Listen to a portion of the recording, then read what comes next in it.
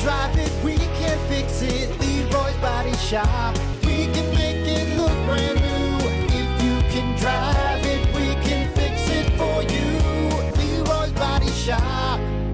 As always, your WTF of the day brought to you by Smith Indoor Garden in Hartford. Smith Indoor Garden. Best buds of the biz. What's up, Katie? Seriously, go see Katie and the crew at Smith Indoor Garden in Hartford. You want those big, sticky, stanky, shock absorber-sized buds, or just growing anything else. They got you covered. They got the knowledge, the stuff, the know-how, all that good stuff to get you taken care of at Smith Indoor Garden in Hartford.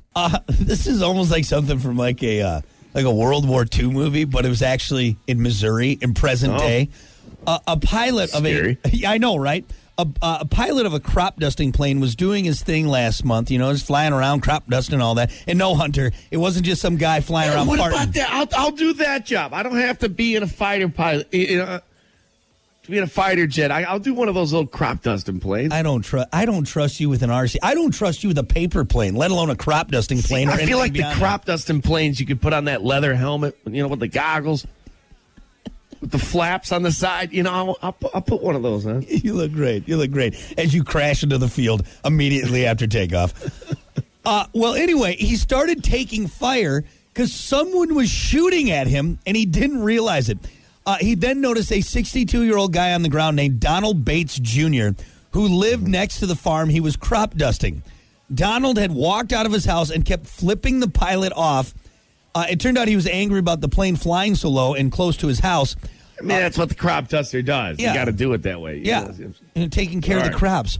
Well, the pilot could see he was holding a shotgun in one hand, so he decided to leave the area and crop dust a different farm nearby to avoid any drama.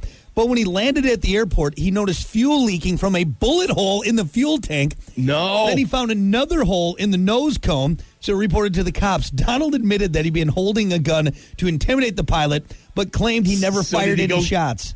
Did he go get a gun and mount it up on the plane and go back? He got Snoopy out in the back on that one and said...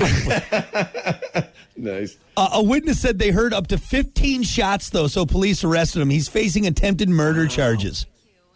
Wow. What are you thinking, pal?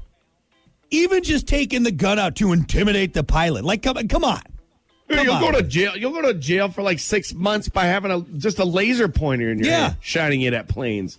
At what point do you think, you know what? I've had enough of this. I'm going to fire a couple warning shots at this guy. Just so he knows, like, hey. Though, you know what's wild? The guy didn't know right off the bat. He didn't know he got hit. I'm surprised that nowhere in this story it disclosed that Donald was probably drunk, probably drinking some Missouri moonshine. It is Missouri, okay? Yeah, for sure. Like it's kind of crazy down there. See, the shotgun's got good spread. I could see Donald, a Missourian, there, middle of the day. He was probably watching Judge Judy or The Price is Right, on TV on the Farmer 5. Here comes a crop duster, making a lot of noise while Donald's sitting there drinking his Mountain Dew and moonshine, okay?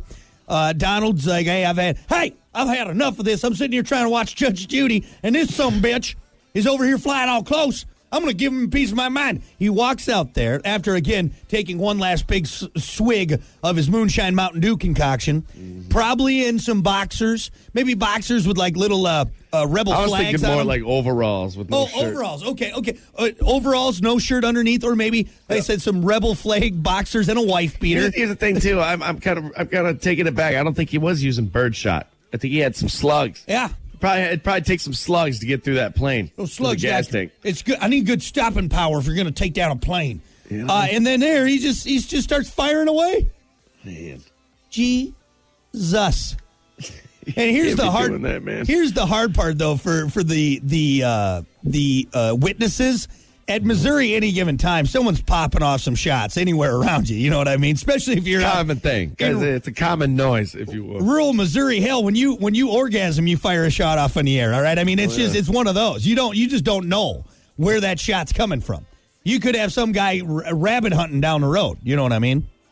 So, anyway, yeah, Donald going to jail for a little bit. Attempted murder charges. That one's not too easy to just tell the judge, like, hey, I'm sorry, I was watching Judge Judy, and y'all know how we Missourians love our Judge Judy. Okay, and he was making What a lot was of his noise. name again? Donald Bates Jr. Donald Bates. Jr. Wonder how Donald Bates Sr., what he thinks of this. He's in jail. He's in jail. probably joining his dad in jail. My son, it's good to see you. Welcome to jail. Yeah. All right, there you go. That is your 8 a.m. WTF of the day, brought to you by Smith Indoor Garden in Hartford. We'll be back.